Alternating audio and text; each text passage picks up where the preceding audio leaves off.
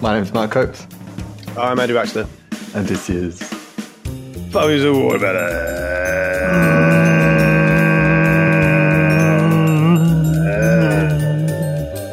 Good morning.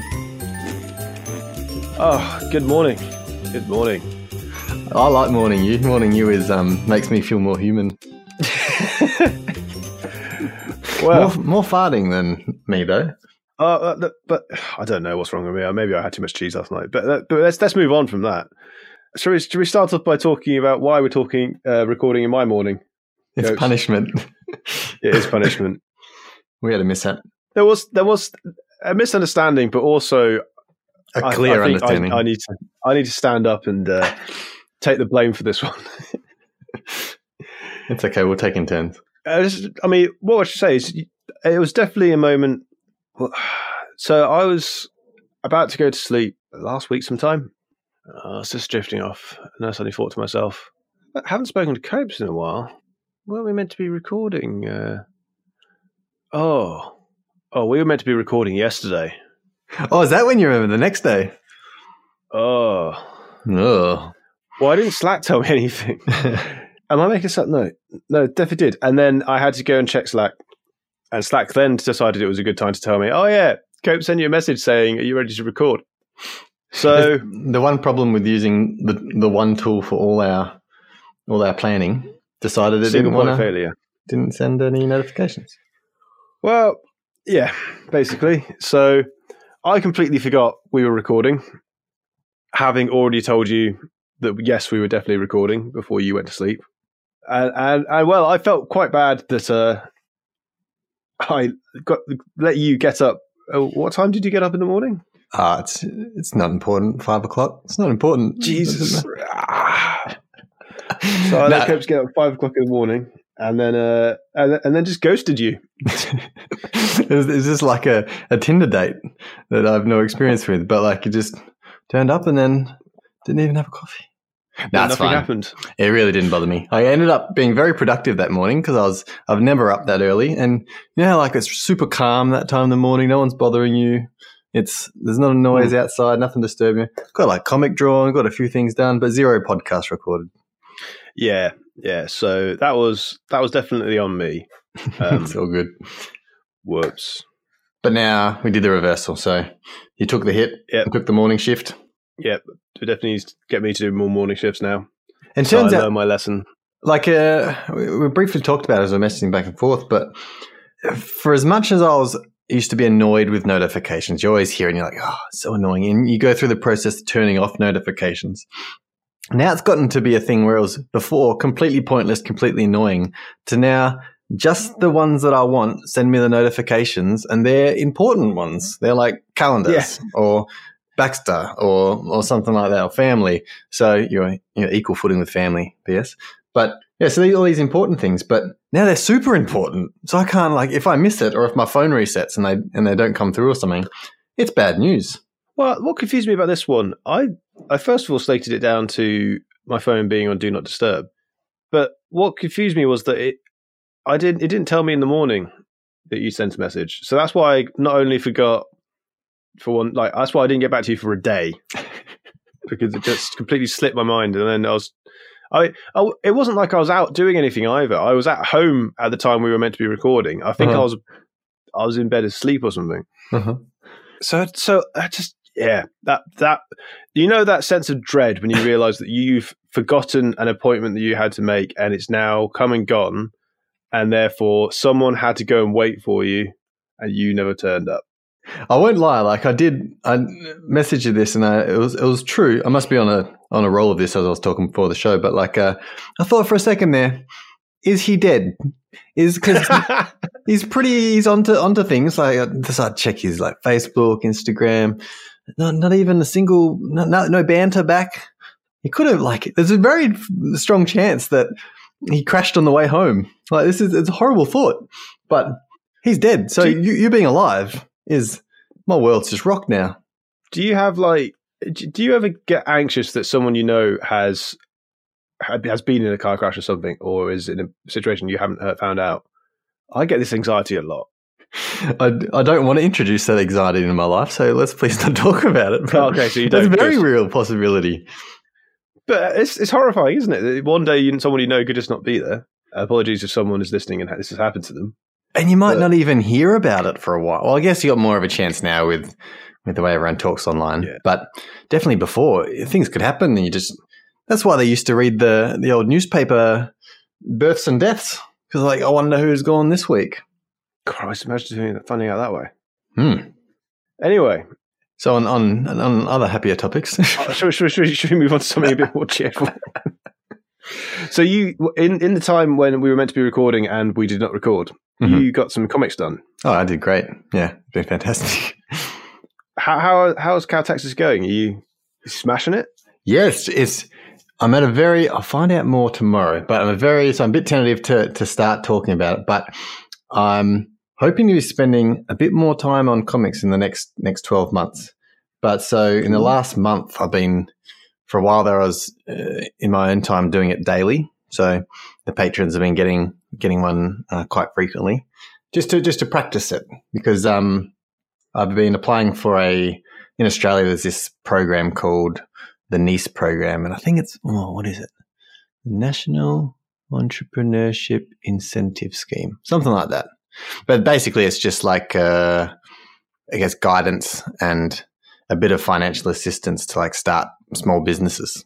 So I put a bit of a case forward for the comics, and it seems to be so far all good. Did a bunch of workshops and business plans and financials and all this boring stuff, and I think this is all news to you as well.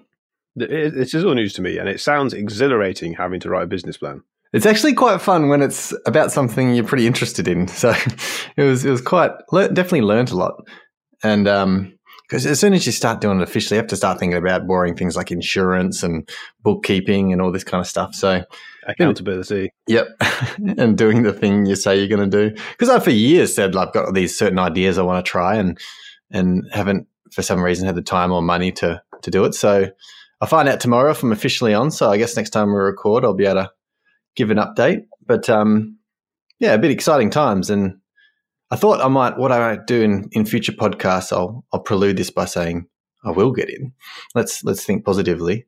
I'd like to kind of like how we did it while I was traveling, how I talked a bit about what was going on. I'd kind of like to talk about what I'm up to, whatever that time we were recording, and if anyone else finds it interesting, that's good. But if anything, it's just a good journal to listen to in the future, because I look forward to listening to these in the future and going, what was Copes and Baxter up to 10 years ago?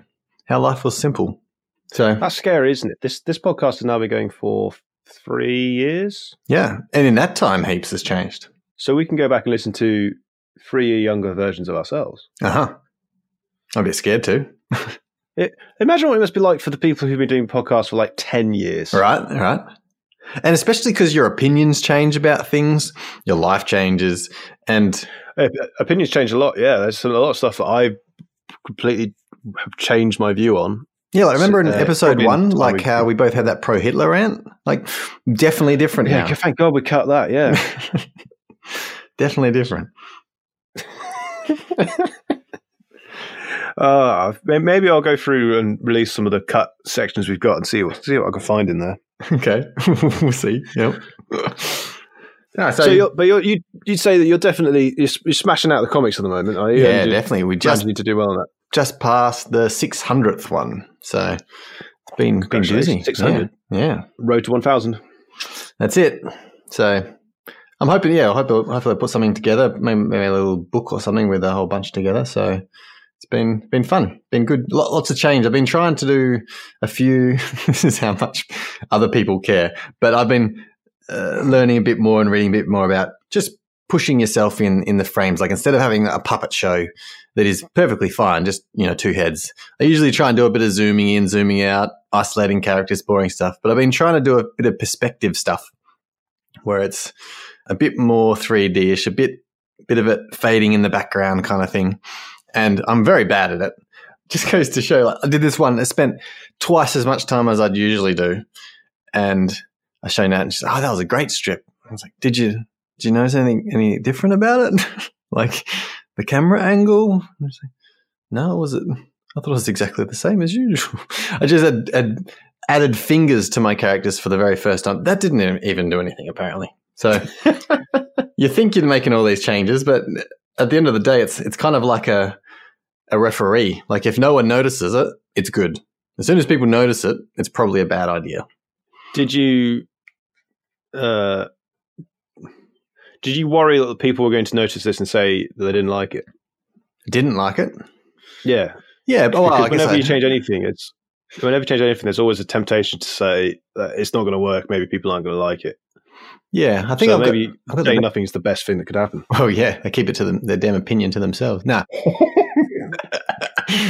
I guess the good thing about having not many readers is that there's not really a backlash, which is good. Imagine being the writers for Game of Thrones right now. I have strong opinions on this.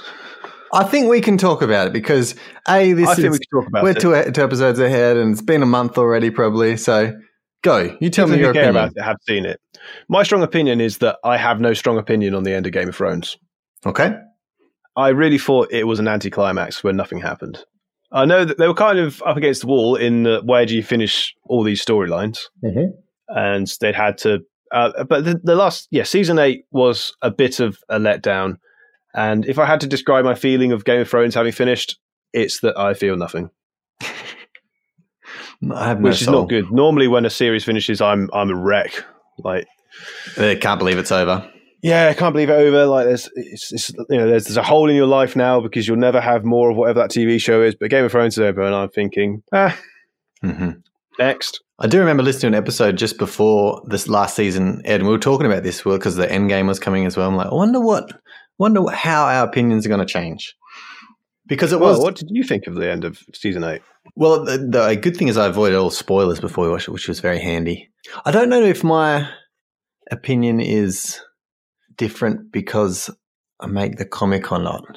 But I'm not sure if you feel this about making the podcast either. But like, it's fair to say that their reaction is negative. I've seen a lot of negative reaction to how season 8 finished. Right. Actually, in season 8 in general, I think. Yep. See, I loved it. And I thought, I didn't know how all the characters were. I couldn't even remember all the characters' names, bloody hell. But I think they can do whatever they want. And if I predict it, if the general crowd, if the general mass predicts it, it's going to end up bad because they're like, I can't believe you wrote something predictable. If it ends the way they don't like it, something unpredictable, they're going to say, oh my God, I can't believe you did it this way. It should have ended this way. Like you've got all those millions of signatures where people want the last few episodes rewritten or blah, blah, blah. But I would say that for that petition for it to be rewritten, just tough to those people. Yeah. You can't just go, I didn't like the ending to my TV show. Can you rewrite the TV show? No, it's not your creation. Yeah. It's their creation. And they choose how it ends. I kind of think people are getting too entitled. Like it didn't end the way I thought. And her, again, Khaleesi, that's the name. See, I remember. I was going to say call her Dragon. Daenerys is her actual name. Oh, is it? Okay. That's how much I know. But like her getting killed that early, didn't see that coming. But thought, well, okay, let's see. Did you not? No, not in the first 10 minutes. I thought they telegraphed it like so far away. I thought it was going to be the battle of the episode. But like I'm happy with it happening with me not seeing it. Like Ned Stark died in the first series. No one saw that coming, but people were shocked. But they liked being shocked. They liked characters not dying. Like they liked the unpredictable. I don't know. Like I hope these two writers don't change anything about what they do. I hope they still make other stuff. And I hope I think this is on the back of did you hear, did we talk about the Sonic movie that came, the preview that came out? The trailer and how everyone's, is this the one, is it that everyone's complaining about how Sonic's eyes are wrong or something? I think it's his teeth and his legs and blah, blah, blah. But yeah, so they came out and revealed it, and there's so much backlash that they have said, oh, sorry guys, we're actually going to take it back to the drawing board and redo the character. So I don't know how much work they have to redo. But when that movie comes out, do they think that everyone's all of a sudden going to be happy? Do people think they're all of a sudden going to be happy? Like, who are they to... Like, they're trying to do the right thing by saying, here's what we've got. There's going to be this amazing movie. It's a fan service. We all love Sonic. You all love Sonic. Here's our interpretation of it. And people say we don't like it. And I go, well, we'll do it again for you. Then you'll like it. It's not going to happen. I don't know. I just wish people were more. Yeah, it's a bit of a tricky situation because Sonic is the way they went with Sonic was that they made a design choice of how he would look, and that moved away from everyone's conception of how he should look. Yeah, which is not like you can't be too like it's not a 2D platformer. You can't make it look exactly the same. All right. But I think everyone went a bit overboard in that one. Yeah, you need big people you need directors, you need writers making big decisions with the big boy pants on, and you need to make them be able to do that without feeling guilty or without crowdsourcing an opinion before doing it. I don't know. I think people need to do whatever they want, and you're either going to like it if you don't. If you don't like it, I don't know. I don't think you need the compulsion to convince all your friends and family that they also didn't like it. You also can't please everyone, so just some people aren't going to like it. Right. I don't know. It's a bit of a... Did you... So, in a similar vein, was Jigglypuff in the Pokemon Pikachu, Detective Pikachu film? Oh, I haven't seen it Have you seen Detective Pikachu? No. You have not seen it? No. Oh, we'll have to talk about that at a later episode. Did I tell you when we walked past it in Scotland when they were filming it? No. Oh, we walked past the film set. It was we went up for this hike we were going to this place where a Harry Potter scene was filmed, and it must be very popular for a few things because a few different scenes were filmed. And we're walking past this film crew down the valley, and then they were up there, and we had to sneak past this in between they were filming, or they were getting set up for this. It was like I'm not sure if there's any part in the movie. I guess don't give too many spoilers, but there's it's like a fence of like a radiation area. It might be of a compound or something near a river bank or something like that. And that scene was going to be filmed. So they were setting up and putting all these radiation signs. So all the tourists driving past are going like, radiation? Are you sure we're allowed to drive this way? Like, yeah, it's a film. So every person we walk past, we're like, what's being filmed here? And I'm not sure whether they lie on purpose to try and make sure people don't crowd or not. But we heard them all. We heard Braveheart 2. We heard a lot of different Scottish films, and then we did hear Pokemon from one of the people. So if that's a scene that's in there, we're pretty excited to watch it. So it'd be pretty cool. But back to where we were. The character in there, is there one in there that's not normal? There was a lot of backlash about Jigglypuff having fur. Jigglypuff. Because apparently Jigglypuff is meant to have smooth skin, but I think that would have been a horrifying thought, and I wouldn't have liked it. It's like dinosaurs with feathers, right? Yeah, it's like dinosaurs. Yeah. But in the end, that shot was taken from the trailer, and it caused a lot of backlash. It's 2 seconds in the film. Right. It's really not a big deal. There's a whole other movie in there.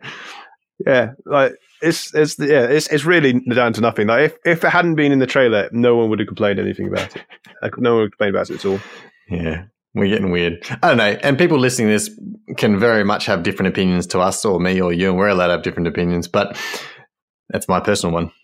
I like that there's reboots. I like that. Sure, I may not think that they're how I intended them, but it is what it is. It's being made. Have you been watching anything about E3? It's weird. I don't really have much time to playing games anymore, so I feel a bit uninvolved. As in that, when they're announcing stuff, I'm going, I'm not going to play it, so I don't really care. But it's still kind of reading me a little bit. It's still kind of got me a little bit on the line. So I've been checking a couple of things that have been coming out. If you want any consolation, you can read and hear about video games for like 10 years without playing a game and still be interested. Is that what you do? It's pretty much how I play games, but for some reason I still like them. Well, they've announced there's going to be a new Halo. Yeah, I saw the trailer. So I'm pretty excited about that, but I did watch the trailer and realise I don't know where the last one finished, so I need to go back and finish it again. Yeah, don't you love that when there's there's pretty much a spoiler of the one before because they've assumed it's a carry-on and everyone's listened. Wow. One thing I would say about it is that it's the trailer has a very same feel to Halo 3. Oh, I was going to say that. That was a very cinematic... I remember watching Halo 3 trailer and thought, this is the bomb. They've got the music, they got the setting. Yeah, and then this trailer was like basically the same story. He's on a ship. Oh no, where's the ship? I know. The planet's blown up again. Not sure if it's again, but it's blown up. I feel like that's the same story every time. But yeah, they're kind of falling into the trap of if you keep on... You have to... raise the stakes, and if you don't do it properly, then we'll kind of just turns off. Like I saw in the trailer that the Halo ring has exploded, and just as before they were panning to it, they're like, Master Chief, I'm not sure, do you know what's happened? And they turn, and not knowing much of the Halo story myself, I was like, maybe Earth has exploded. This will be big. And then turn and the ring explodes, and well, that's not a big deal. Like, I'm sure we saw that coming in the story somewhere. Like, of course it's going to explode. Yeah, right. It's like when The Force Awakens had the Death Star Plus. Like, if you're going to have the same thing, we're just going to go, But it was bigger, though. It was bigger. It was so stupidly big. Oh, that was good. Yeah. On reboots, though, there's a couple of things I've been following, which I've been pretty excited about. I think because a lot of stuff now is of pop culture is from when we were kids, and they're coming back, and it's being done again. And we are lucrative cows to be milked for money. We love it. Love every single bit of it. The few things that where have I got here? There was one. There we go. The John Romero. He was one of the guys that did the Dooms and Quakes, and somehow over the years, I'm not sure if you know, he's got the big, long black hair, crazy looking guy. Do you know much about him? Nope. Oh, okay. Anyway, he's quite prevalent on Instagram, which is pretty cool. But he's pretty much the guy that wrote all the levels for Doom and Quake. And over the years, they've obviously sold the rights to different companies. But because he knows how the game is made, even after the last 25 years, people still use the map editors to make new levels for like the original Doom.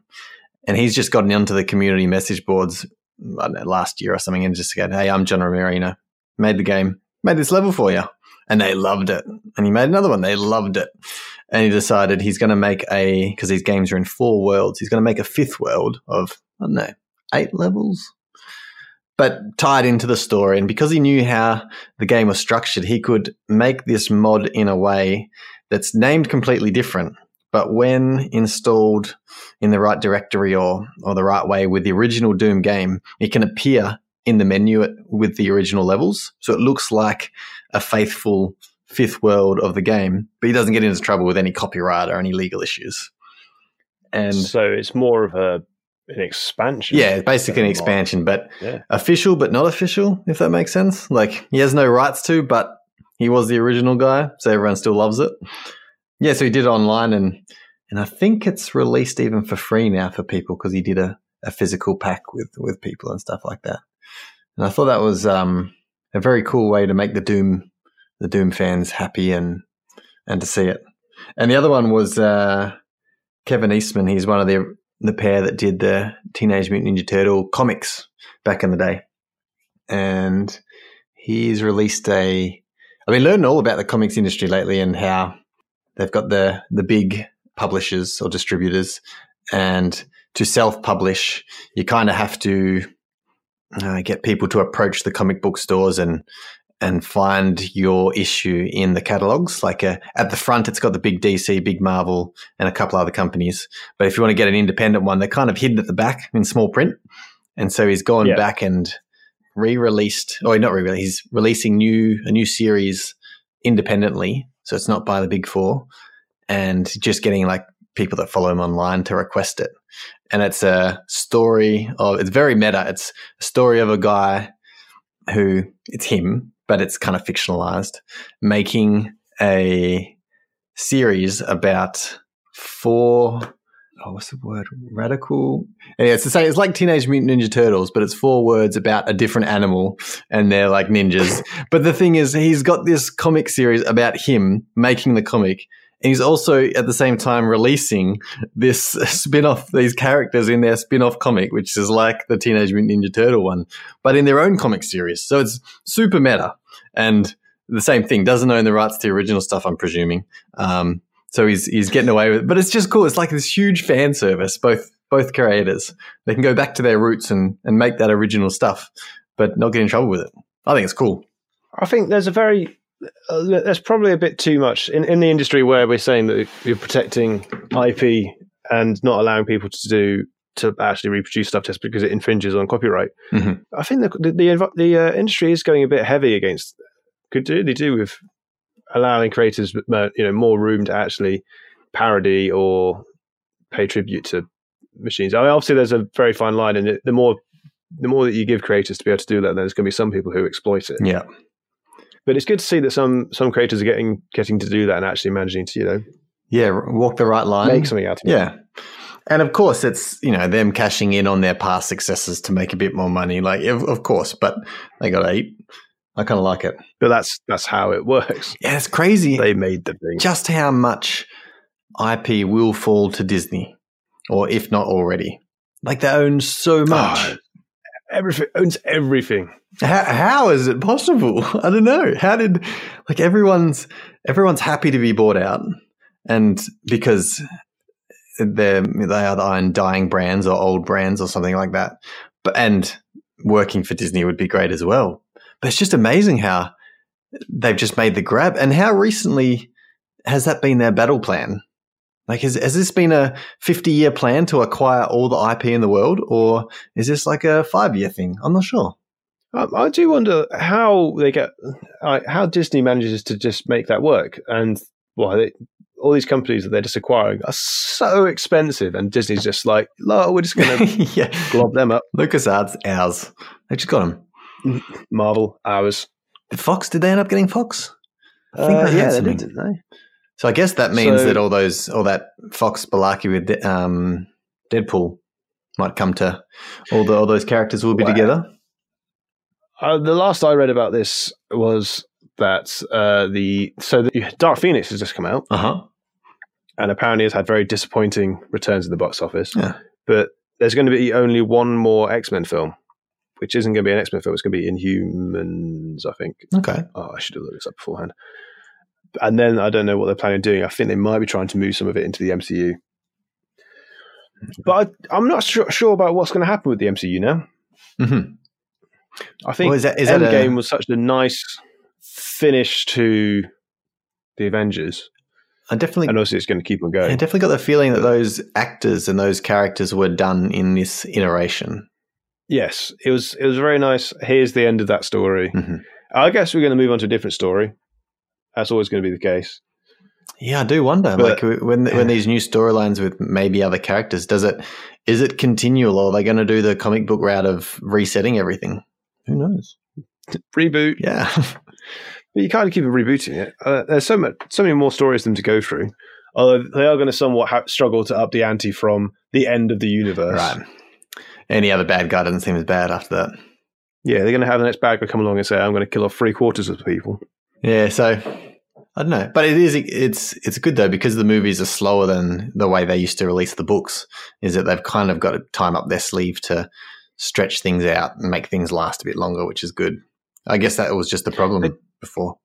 They do, but they in a comic format, they have they can have more filler, and they can put more. The storylines can kind of be spread out a little bit more. It's the serial kind of idea where they can, because they're releasing them on a schedule quite regularly. It doesn't matter if they're all slightly shorter stories, so they're self-contained. Whereas in this one, because each film is such a big event, they kind of can't really get away with that so much. Also, there's so much money involved that they're just going to write and churn them out anyway. Mm-hmm. I'd love to see the database because I heard this about someone that worked on got a license for a Star Wars franchise, and he made I think it was a novelization of something, and they pretty much give you the keys to their own wiki of all the characters, all the worlds, and give you a permission to create something that maybe doesn't interact with the important stuff, but you can carve your own little space in that world, which is pretty cool, as long as you follow all their rules and get it approved and all this kind of stuff. But apparently they've just got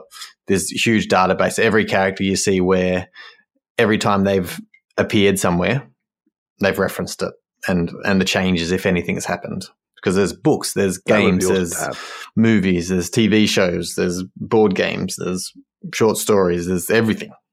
It'd be tough. I mean, they've revealed at E3 that EA is doing a new Star Wars game. Oh, really? Yeah. Is it a Battlefront or is it something different?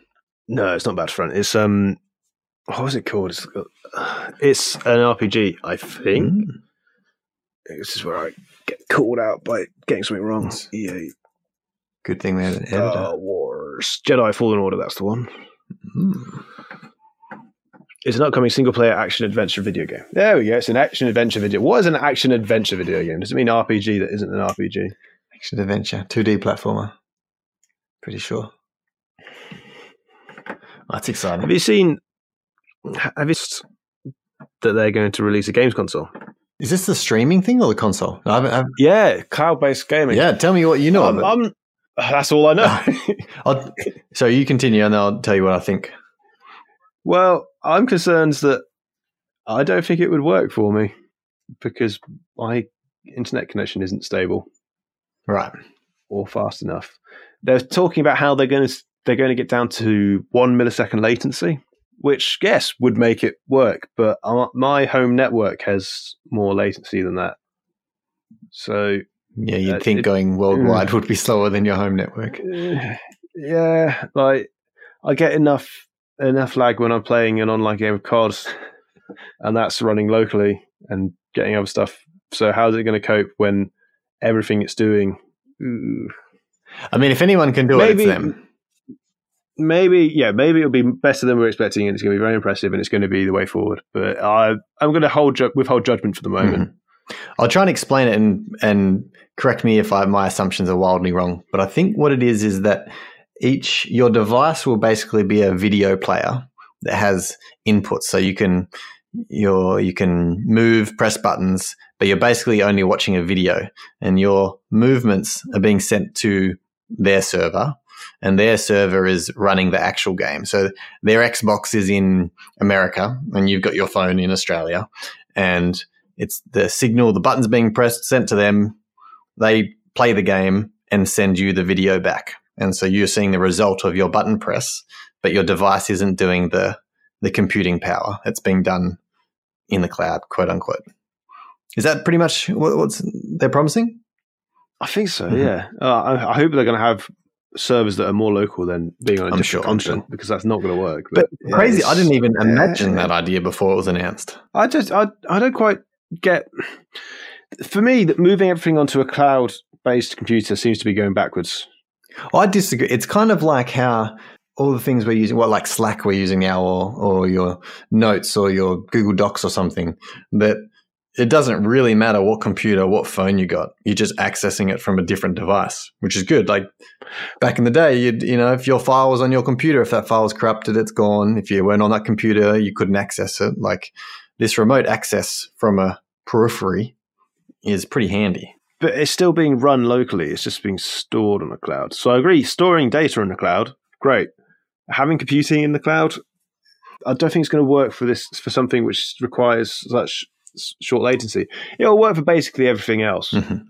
Or maybe it'll just be like shooters won't be. Like the games that require high level or low level latency, like really quick response time might not be viable. Maybe not. Maybe it will get better. But I'm just going, look, I want to pay money to get some hardware that will do my own computing, so I'm not having to fight for a part of a server CPU. Mm-hmm. Yeah. But it would be like, I like you. I'm interested to see. I'm willing to give him a go, that's for sure, because I don't have a computer willing to do something. Maybe it'll work and it'll be awesome. We'll find out. Because if it does work, then you can take it with you. Right, anyway. It'll be even more portable than a Switch. Yeah, pretty much. It'd be like a Switch, but without without having to be a powerful device. It just has to be able to play video and be connected to the internet. And without getting too warm. Yep. Have you seen, so recently there's been some updates to iOS. I read a bit, but tell me what you read. You're an iPad user, yes? I know what you're saying. We've spoken at length about how much you use your iPad. Have you seen that Apple announced that you're going to be able to use your iPad as a peripheral screen? I'm pretty excited about this. I did read this. Yep. Now, this comes across to me. I should point out that I haven't read too much into this, so maybe I've got something wrong. But this comes across to me as another case of Apple saying, we've come up with this great idea where you can do this thing, but it wasn't their idea and someone else had it. Right, yeah, because this has been done before. Yeah, I have the app on my laptop now. already do it. I think the benefit will be it'll be more seamless. But you're right. It's another case of them letting the market do the research and then just taking over when it's proven well. Yeah, so they've taken a good idea, granted, and they've gone and put it in, which, if it's native, will work a lot better. But it's it's just one of the small things. I say small things. One of the things that really puts me off Apple as a brand when they go, look at all these amazing ideas we're coming up with, most of which we've ripped off from elsewhere. Right. Because they did that with, was it last year when one of the updates to the Apple Watch, when they said, we come up with this great idea called a rolling mile for when you're doing exercise. And my reaction to that was, what are you talking about? You didn't come up with that. That's been around for ages. Garmin have been doing it for ages. Lots of people have been doing it for ages. Right. Don't stop labeling something that you've just put into your product, 8 years after everyone else, and saying it's a great brand new idea. Yeah, even the Apple Pencil or Screen Time, it's all things that other people who develop companies and apps and products did at the hard work. But I wonder what happens to them now. They just go bust because everyone's going to go the official route, surely. Presumably, but it seems to be this cult of Apple, I think, is to blame because they just get away with it a lot. Although, speaking of them getting away with it, they did not seem to get away with one of their decisions recently. Have you seen the new... Did you hear about the backlash for their new screen stand? No.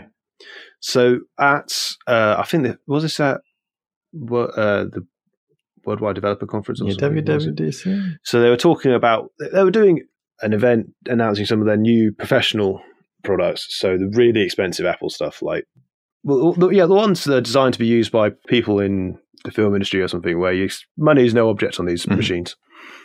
And they were talking about their new screens and saying, look how our screens are so, this screen can do so much more than this professional level monitor. And that was the professional one costs $40,000. This one costs $5,000. And everyone was like, yeah, that's great. And he says, and you can buy a VESO mount. So there's a special type of mount for only $200. And everyone's kind of going, okay. Or you can buy our own stand for $1,000. Right. So you can buy a screen stand, and that's pretty much all it does. It does add an audio jack, but I thought audio jacks were dead, so I don't know why they put that in. That for $1,000, and the reaction to them announcing this was great because the guy running it's all slick. There's like he's got a slideshow. He's going, and it's like basically pointing this clicker at the screen and going zap, and every time he's moving, he's going, it's going to cost this and this. And everyone's going, yeah. And then he goes, and you can buy the screen for $9.99. And the reaction from everyone's just, what? I thought this was just there's an audible gasp from the crowd, and the guy who's presenting it just starts to struggle. He's like, $9.99, and here's Tim Cook. He's just waiting for the applause. Yeah, wait for the applause that didn't happen. Oh, no. So I think that there's a bit of crack there, but this was always going to happen. That they would, every time we allow them to do this, we allow them to sell a phone for $1,000 or £1,000. Every time we just let them come up with a new idea that isn't a new idea, and we still applaud it, they're always going to start pushing the boat out more and more. And now I'm wondering if they're starting to find the limits of where it's going to work. Right. I'm fascinated about those kind of presentations. Like this is the E3, this is the Apple's conference as well. There's definitely a lot of just hype, and you just got this massive auditorium full of super fans, and they're just they're just happy to be there, and they're just ready to clap. Show me something, I'm ready to clap. Yep, I just want more. Just give me more. Which is good. Like they love what's coming on, but it's definitely. I'm sure there must be times when you're clapping and then going, wait a minute, not sure about this $1,000 stand. Well, I think similar things happen because I find it hilarious when these things happen, just when a company manages to misplace their foot so much. It is a bit unfair that because they're under so much pressure to do things, and they're never going to please everyone all the time. But I think Blizzard had a similar reaction when they said the new Diablo is going to be mobile-based. That's right. I remember hearing about that, yeah. Yep. And the problem with this, because I was reading into this recently, the thing is that means that it's probably going to sell very well in China. Uh-huh. Which for them as a company is a great idea because it means they're going to get more money and it's going to reach more people. Unfortunately, they were announcing this in, I think it was the States, where that market isn't really the same. So there's backlash in the auditorium for it, which is not good. This almost full circles back to what we were talking before, how like they're doing something that you're not particularly. You don't enjoy, like you thought you associated with a certain brand, and then they've gone and done something that you weren't expecting, and it just means that they've kind of got a cross next to their name now. Like it's just something that you don't like, and sounds like. But whenever we do something wrong, we expect to be forgiven. Yeah. Maybe go easy. So maybe we should give that give that chance to some of these people. I did see some memes around of because I didn't know about this stand. I have to read in about it, but it was someone like drew a mug without the handle, and the mug was like $14.99, and then the handle bit was an add-on that you could get for $999. It just sounds like that's what it was. Interesting. Must be the time of year for all these announcements. Must be. I mean, where are we now? June. Oh, Christ, how is it June already? Yep. I've got a travel. Yeah, tell me. Travel topic. So we always love talking about travel, even though we don't do it very much anymore. So when you were doing your travel trip around the world, you were traveling with carry-on luggage only, right? Yeah. Yeah, to save on money and also to just not have to carry as much stuff around, right? Yep. Did you? So let me paint a little picture for you. You're at the airport. Uh-huh. You're about to get on the plane, and you got your bag. Your bag's full of basically clothes and, I guess, an iPad. Yeah. Isn't there? Yep. Like, clothes, not much stuff. How much of that stuff are you actually going to use on the plane? Yeah, I see you're getting nothing, pretty much. Maybe one or two things. One or two things. How many other people on the plane have you seen with their carry-on luggage get anything out of it? Apart from a jacket. Apart from when they go, right, headphones out of pocket, and that's it. And then they put their carry-on luggage into the overhead locker and leave it there for the duration of the flight. And most of that stuff's in your pocket to begin with. But yep. Right, yeah, exactly. So airlines quite often, and I think they always do this, will check your luggage for free, your hand luggage for free. So you don't have to pay for this. And I'm wondering why more people don't do this. I've been flying back from Sweden a lot recently, and the last flight back on a Sunday is always fully booked. Always fully booked. Makes sense. That's everyone's coming back from the weekend. And every single time they have to come over the PA before boarding and say, just so you know, this flight is fully booked, so we can't fit all your hand luggage on. If you would like, you can check it for free. It's a free service. You don't have to pay for it. You just have to come forward, and then you can board the plane first as well if you want to. And there's so few takers. Oh, yeah. And in fact, they'll even run away from people trying to take their bag. Yeah, everyone gets really awkward and like trying to go, I don't want to check my bag. But the problem is why? I do remember there was some people. So one of the flights, this was a flight going from London to Stockholm. And two of the people in front of me, because there was two of them, I'd already checked my bag at this point. They got told, because we were quite far back in the queue, and they were told, sorry, you're only going to be able to take one of your check-in luggage, so can you choose which one we're going to check? And they were like, oh, fine. Did around, chose one. And then one of them was being a bit grumpy. She's there saying, oh, well, now we're going to have to wait at the other end for it. And I've got two points on this. One, every time I've done this, my bag has been on the conveyor belt before I get there. Because the last put on, right? Yep. Two, how, wherever you're going to, you're flying there. Clearly, it's not so urgent you get there that you can't wait 5 minutes for your bag to get off the plane. So, yeah, no. I don't understand what the reluctance is to check your hand luggage. I've been doing it for a couple of times now. It's so great because you get to the airport, you go, right, here's my hand luggage, check it out. Last time I was taking a switch with me, so I just carried that in my hand. That was fine. Feel like a free man. You don't have to put the thing above your thing. It doesn't have to fall on people, and you don't have to you just get up out of your seat and probably walk out first. Going through security is so much easier because you haven't got a bag you have to take out. And then, when you're waiting in departures, you haven't got a bag. You're there going, well, I'd like to go to the toilet now, but I can't leave my bag here or something. It's just so much easier. Why don't people do it more often? We took a lot of Ryanair flights, and because they were the cheapest one, they changed their rules all the time. And it was always a juggle of what you take on hand luggage, what you take on or check-in if you want to do that. And I think the problem comes down to people want to just bring as much stuff as they can. And this was me before trying to go with less, which it was difficult, but it was definitely gives you a new appreciation of what you actually need and what you don't. We did have the benefit because our bags were soft. They weren't often, as they weren't a hard bag, they were a soft bag. They weren't often picked for that post-gate last minute check in.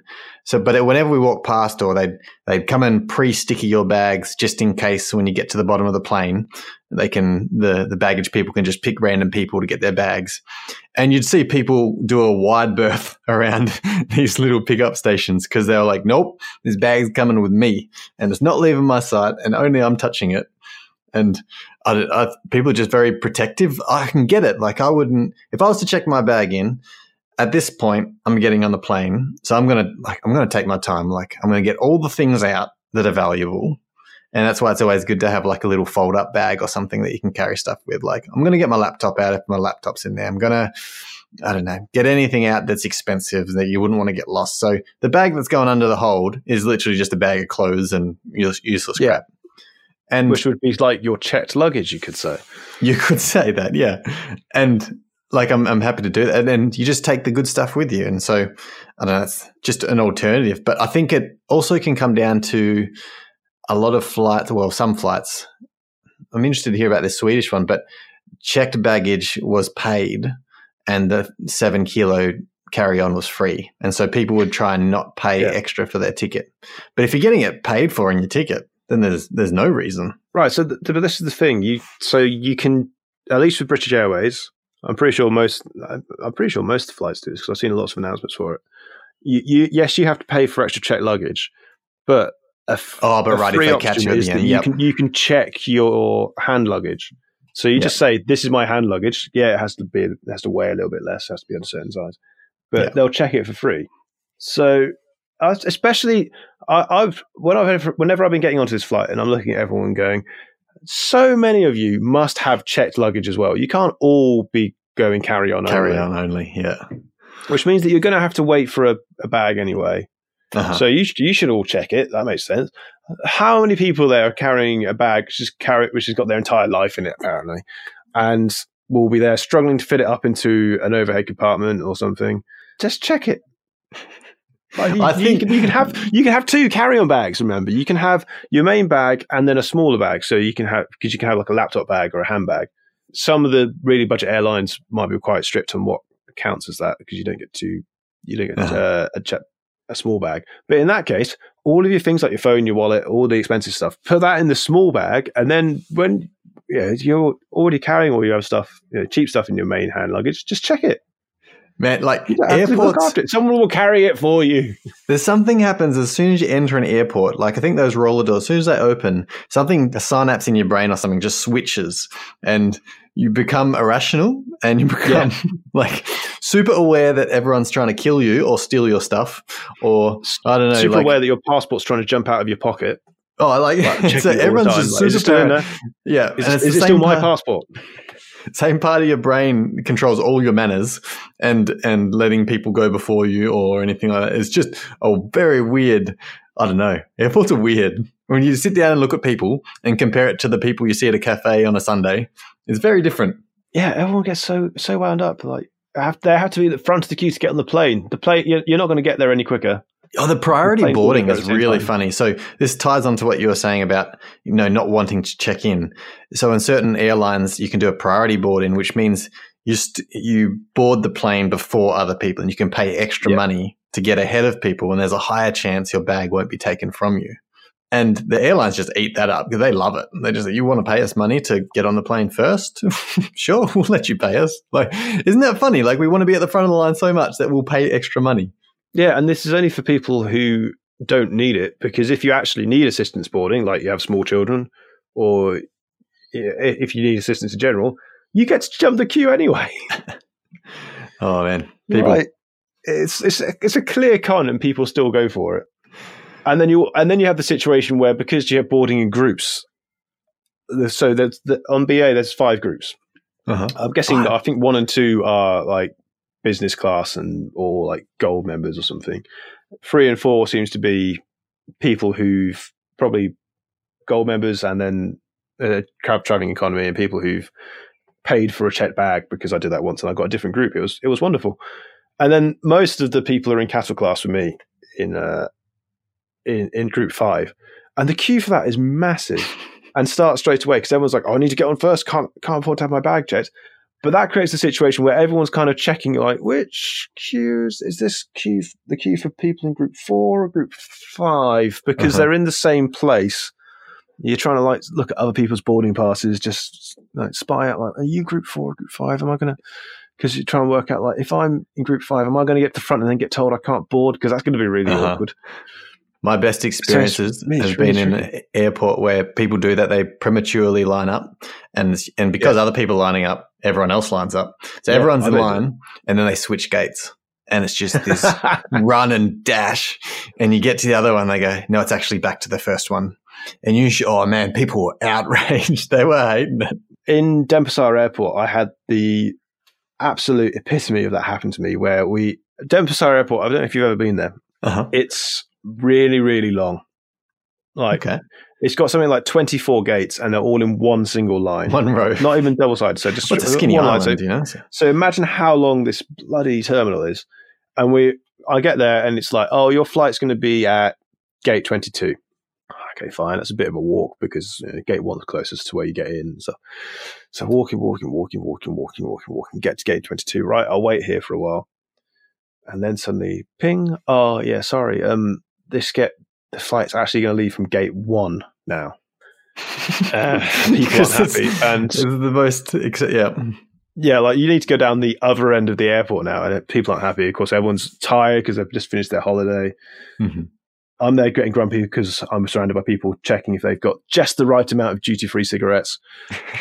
So then we have to walk down, right down to gate 1, and then gate 1's busy because it's at the busy end of the airport. So we're all there trying to fit and stuff around to get around, and then they have to go, ding.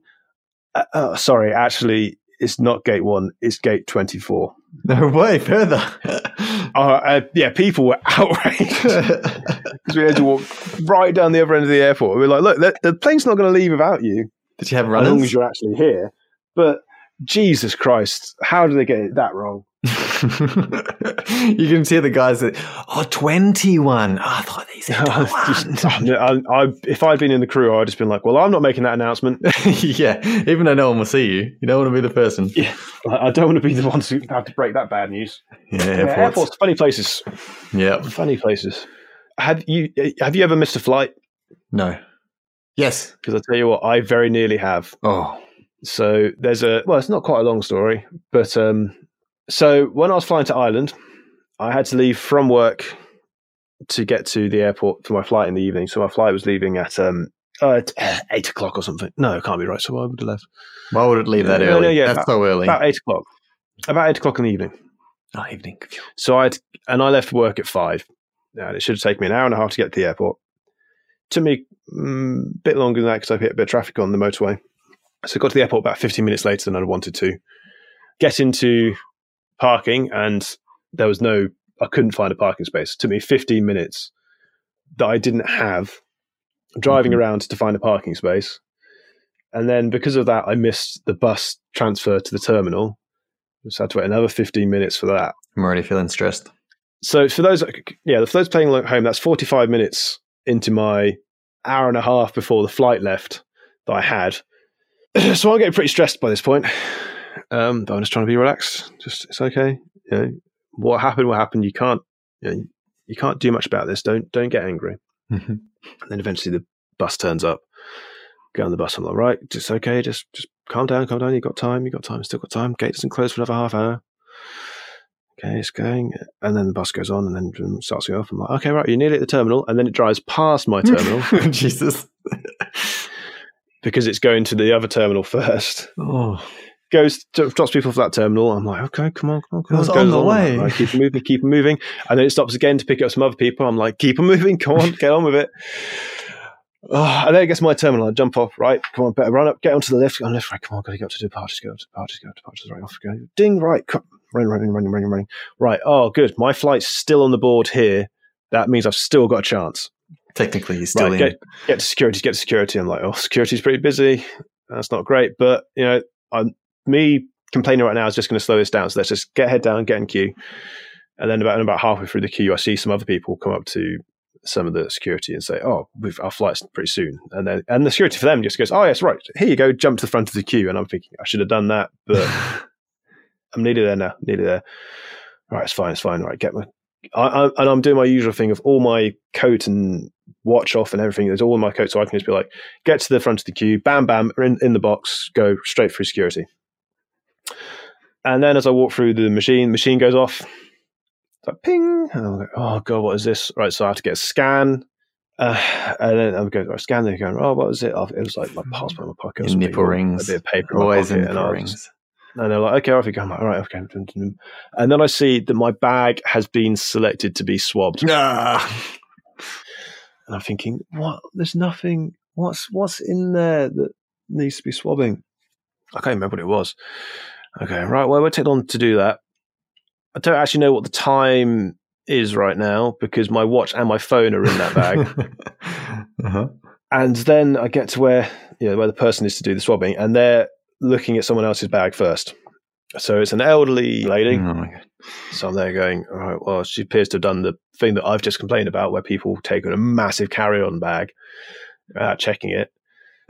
And then she goes, right, I just need to swab it. Unzips the bag, opens it up, and it's just full to the brim of bags of spices.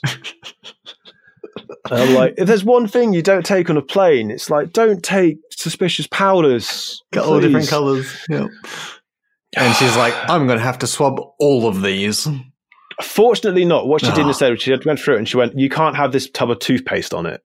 Because it was a big tub of toothpaste. And she's there going, but it's toothpaste. Oh, you can't have it. And they go, oh, come on. And at this point, and a lot of people I've told the story to have said, why didn't you say something at this point? And I'm going, because I know one thing, and that's if you're in security, do what you're told and don't complain. Right. Yep. I'm like, there's nothing I can do to speed this up right now. I just need to focus.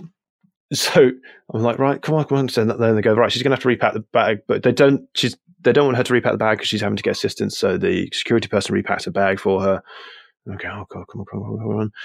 And then, right, that was done. Now I'm going to scan your other bag. So they have to scan this lady's second bag, and I think that had some gels in it or something. Some fish. Okay. Come on. And then the person doing this checks her watch and goes, shift change. Oh, no. I nearly said something at that point. I'm like, what's going on now? So it turns out, because some of them have to stand up, every however long they have to go and swap with someone else. So they change between sitting up and standing down. So they'll move out, and they walk so slowly. And I'm there going, come on. Anyway, new person comes along, opens my bag up. It was like one. Oh no, it wasn't. They didn't even have to open my bag. It was, here's your bag. We just have to swab the bag of liquids that you took out of your. I always put my liquids in a clear plastic bag, take them out of my bag so that they're separate to avoid this happening. And they're like, we just have to swab that. Bing. Oh yeah, it's fine. Off you go. I'm like, okay. Pack it in, zip. Right, thank you, bye, and just run. Fortunately, I knew the gate by this point because I'd checked it before going, but I was like, I don't know which way to go, so I'm running through departures, and then I see my gate, and it says gate closed. Oh. And my reaction to this is, I don't know what happens now. I'm in an airport without a flight, so I just thought, well, I'll go and ask the person. So I walked up to the gate and said, hi, I'm guessing I've missed the flight. And she's like, oh, yeah, you're pretty close. I'll tell you what. No, let me just cool down. I'll just cool down to see what happens. Rings up and he goes, yeah, so have you closed the doors yet? Yeah, he's here. He's here. Okay, yeah, cool. Tink. No, yeah, you can go down. I thought that was impossible. I thought once it said closed, that was like the law. Yeah, no, but that's the thing. So they hadn't closed the door. It was just said gate closed. So I think I probably couldn't have been 30 seconds later than I was. Right. What was the reception? It's not fun. Oh, well, it's not fun getting onto a plane and just having everyone look at you because the flight was then delayed because they missed their slot. And they're like, how's it going, Andrew? Yeah. This is to a Frisbee tournament as well. There was other people on the plane who were on my team. Yeah, so I got a lot of flack for that. Well, you got there. Damn, I was so relieved to be on the flight. But I was just getting to flight like, I've missed my flight now. Well, that's the first time I've done it. Yeah, I don't know what's happened next. So I'm like, am I going to, because presumably at this point, I'm now a person in an airport that shouldn't be there. Right. I could live here forever. Door. You just start to think where you might live, like what's close to a good toilet, close to a water fountain. For the rest of my life. Yeah, it's possible. So maybe that's the kind of thing that when I get too stressed, I should just remember that at least right now I'm not about to miss a flight. Unless you're about to miss a flight, and then... In which case I should probably hurry up. Yeah. Oh, it's hard to do it in practice, though. It's easy to talk about, and then in practice... I'm stressful just thinking about it. Oh, God, Lord. Anyway, that's the story. Good. That was a good prelude, so I can't wait to hear it. That is the story. That's good. Oh, we should probably wrap things up. Oh, we probably should. We've run over a little bit. Since the music's playing now. So, thanks for listening, everyone. And Copes, I believe you have a quote. Motivational quote to give everyone a little bit of inspiration for the day. Yeah. Yep. You've lost it, haven't you? Yeah. But how much time do you want me to buy you? It's okay. Have you got that? You want to talk about that story about when you missed a plane? No. Oh, I can start it. Yeah. Here's a quick one. Which tab is this one's from Jim Butcher, and he's an author, and he says, "I don't have writer's block. I have a mortgage." I like that.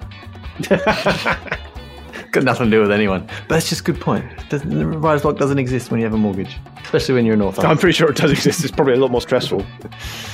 That's it. Well, thanks for listening, everyone, and we'll have a good day. Yes, have a nice day. Enjoy that day. See you next time.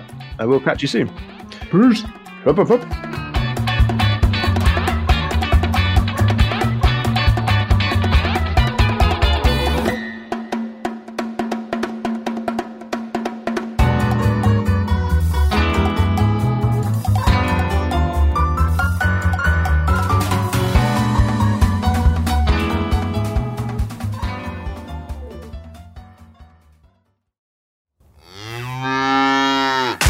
Howdy!